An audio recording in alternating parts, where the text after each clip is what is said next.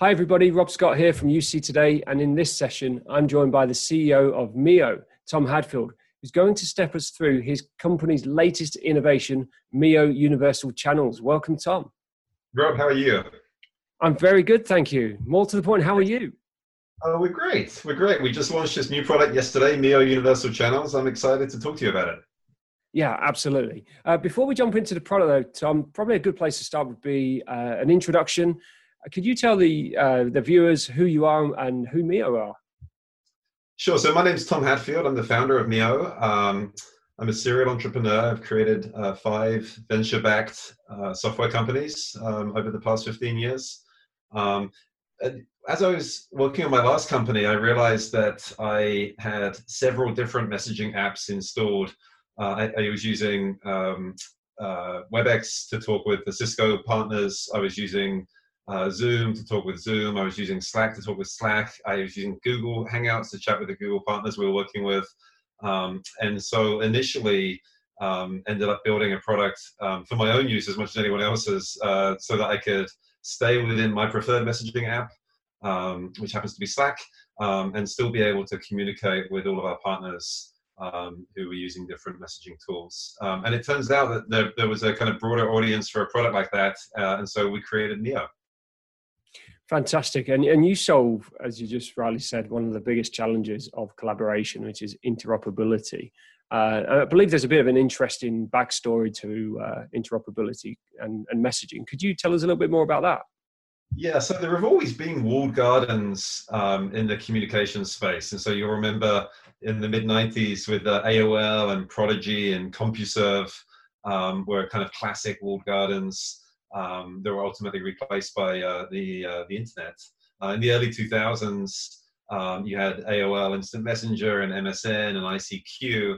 And the approach to interoperability back then was to have a multi-headed client like Trillian, which allowed you to log into each of those separate IM platforms and communicate across them.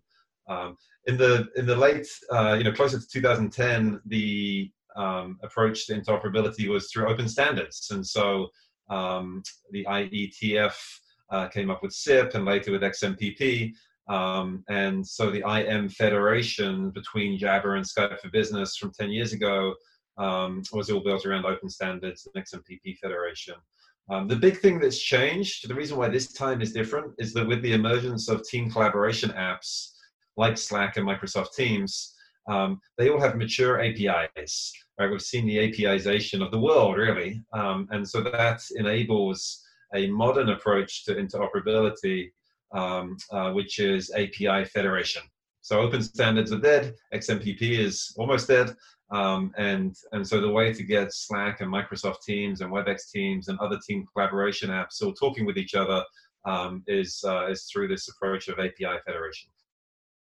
Great stuff. So who needs cross-platform messaging? Who needs this kind of solution, generally speaking? I mean, basically everyone who uses Slack, Microsoft Teams, or WebEx Teams, or any team collaboration tool.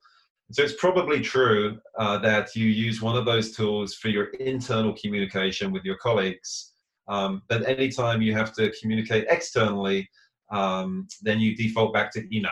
So for example, we scheduled this interview by email. You probably communicate with a lot of your sponsors and contributors by email.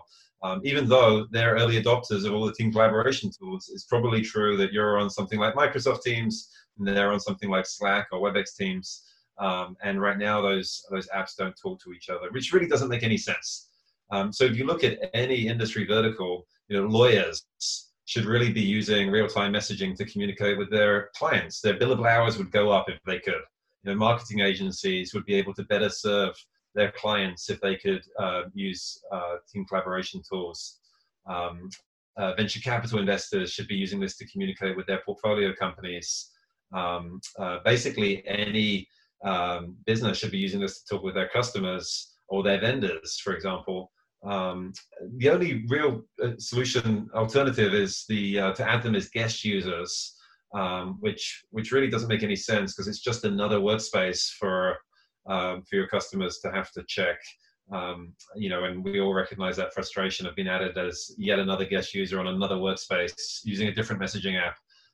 which just creates somewhere else you have to check. And so we think it's kind of inevitable that that all of these platforms are going to come together in a kind of unified way, so that any knowledge worker can communicate with any other business contact, either internally or externally, regardless of which tool they're using. Great stuff. And I'm keen to understand the differences between the likes of Slack and Microsoft Teams, and how you handle, the functionality and the user experience for the users on those two different platforms. How do you deal with those differences? Yeah, good question. So we're seeing a lot of convergence between the platforms. And so Microsoft Teams increasingly looks like Slack, and Slack increasingly looks like Microsoft Teams.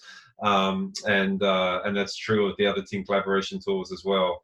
But there are still differences. Slack supports custom emojis, for example, which are not supported on Microsoft Teams, just as one example. And so when we're thinking about interoperability between platforms, we do the best we can by mapping the different UI elements that are available to us.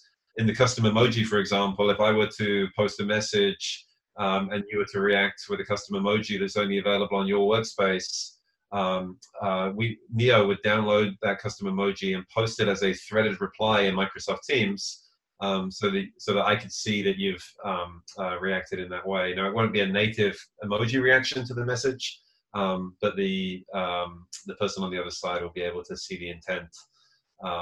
And so, I think over time, we kind of think about this in a similar way to the browser wars in the mid-90s, where, Internet Explorer and Netscape and others used to have differences. And they went through a period where there was kind of a period of innovation where people would experiment with the blink tag and others. But eventually, by the early 2000s, everything had settled down, and basically all browsers supported a common feature set. And that's really what we see happening in the team collaboration space as well.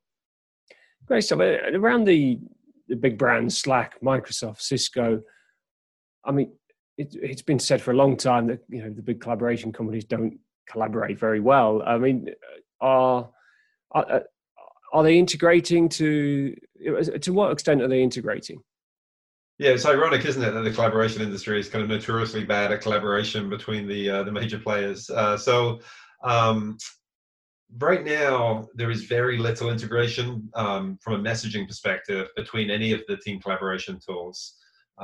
You're beginning to see more and more integrations around initiating meetings across platform.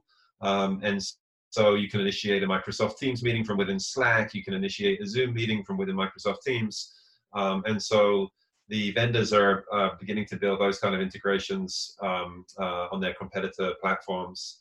What you're not yet seeing natively is support for cross-platform chat. And so, for example, Slack shared channels only work with other Slack customers. On WebEx Teams, you can chat with people outside of your company as long as they're using WebEx Teams. And so the work that Slack and Microsoft and Cisco are doing on enabling external communication is really just expanding the walled garden from outside the walls of your organization to the walls of the people that are using the same messaging app as yourself. We like to think of that as like the local area network, right? So we still think that Slack will always be delivering messages between Slack users, even between different companies. That's their network. That's the local area network. What we're trying to do at Neo is build the wide area network that connects Microsoft and Slack and Cisco customers together onto one global workplace communications network that enables anyone in the world to collaborate in real time with their external business contacts. And we think that if we could pull that off, ultimately that's what enables us to stop using email so much and start communicating in real time with our customers and external business contacts. So Tom, it's essentially external federation. So tell me how you deliver a service like Neo Universal Channels. So the way to think about Neo Universal Channels is very similar to Slack shared channels, except cross-platform. So if you use Microsoft Teams or Slack or WebEx Teams, you can create a universal channel and invite your external business contacts to join from whatever their preferred messaging app is. And from that point forward, the two of you can communicate. You could be in Microsoft Teams, I could be in Slack, and there's essentially one channel that exists on each of our workspaces that enables us to chat in real time. The way that we do that is by federating the APIs. And so we have an app that's installed on your Microsoft Teams tenant that listens to messages posted into that channel. And then we have an app in the Slack app directory, which sits in my Slack channel and posts the messages that you've posted into Microsoft Teams. And so we essentially, the universal channel is kind of mirrored on both of our workspaces. So that's the basic concept. The good news is you can have as many different chat apps in one universal channel as you like. And so you could create a channel for all of the audience of UC Today could join the UC Today universal channel and no one would have to leave their messaging app of choice, and everyone could communicate together in this community channel. A more common use case we're finding is for talking with your customers or talking with your vendors or your partners. And so you can set up a channel without needing to add them as a guest user on your account. So the goal here is just to make real-time communication with your external business contacts as easy as possible. Yeah, sounds really cool. And in terms of getting set up, I take it doesn't take very long to configure. What's your go-to-market on it? How do customers get involved? Yeah, it's a completely self-service product that you can install from the Slack app directory or the Microsoft Teams app directory or the WebEx app hub. It's a freemium business model, so you can install the app, create a universal channel for free, invite your external contacts. If you like the app and you want to create a second channel, then you can enter your credit card information. We charge $10 per channel per month after you've used your free channel. And we've tried to make it as quick and easy to get set up as possible. So in theory, anyone watching this could go to the m.io website right now and get the app installed and be up and running in a couple of minutes. Fantastic. And I take it you've been trialing this with some customers already. What have they been saying? Yeah, we launched the product yesterday. We had about 600 customers on our wait list. We had a law firm yesterday based in the US who has already started using this with their legal clients. But really, I mean, we've just been overwhelmed by the level of interest in this, particularly given the recent spikes in usage for Microsoft Teams and Slack as people are increasingly working from home. And so as these team collaboration tools get more and more popular, I think we're finding that a lot of those users are kind of trying to figure out how they can be talking with their external contacts, and they're finding Mio, and everyone's using it in their own way. Great. And you're currently supporting Slack, Microsoft Teams, and WebEx Teams, is that correct? Yeah, that's right. We started with those three. Combined have about 100 million daily active users, and so that's our kind of initial focus. On our roadmap this year, we do have plans to add the other major team collaboration tools as well. And so you'll be seeing some announcements from us this spring as we add more platforms. The goal here is really to federate every team collaboration app together into one global workplace communications network. And so wherever you have persistent team chat in the workplace, we want to get you connected to this network so that you can use that tool, whatever it is, to communicate with any of your professional contacts in real time. What's the long-term vision for Mio? Well, the long-term vision for Mio, I mean, if you think about 10, 20 years out, I don't think we're going to be using 10-digit phone numbers to initiate voice calls much longer. I don't think we're going to be sending 140-character plain text messages over the SMS protocol. All voice and messaging is going to be IP-based. To a large extent, it already is, right? It's all going to be over the top. No one really disagrees with that. The big problem with that vision of the world is that there's 1,000 voice apps out there. There's 1,000 messaging apps out there. There's 1,000 video apps out there, and none of them talk to each other. So we're replacing the unified telecommunications infrastructure of the 1990s with a highly fragmented IP-based communication infrastructure of the 2020s. And we don't think that makes any sense. The good news is they all have APIs. And so there's no reason why a company like Mio can't stitch together the APIs for every voice, video, and messaging app in the world together onto one global unified communication network. And I think if you could pull that off, if you could connect every voice, video, and messaging app together such that you could use whatever messaging app you want, I could use whatever messaging app I want, and we can message each other in real time, then I think that's the global communication infrastructure for humanity.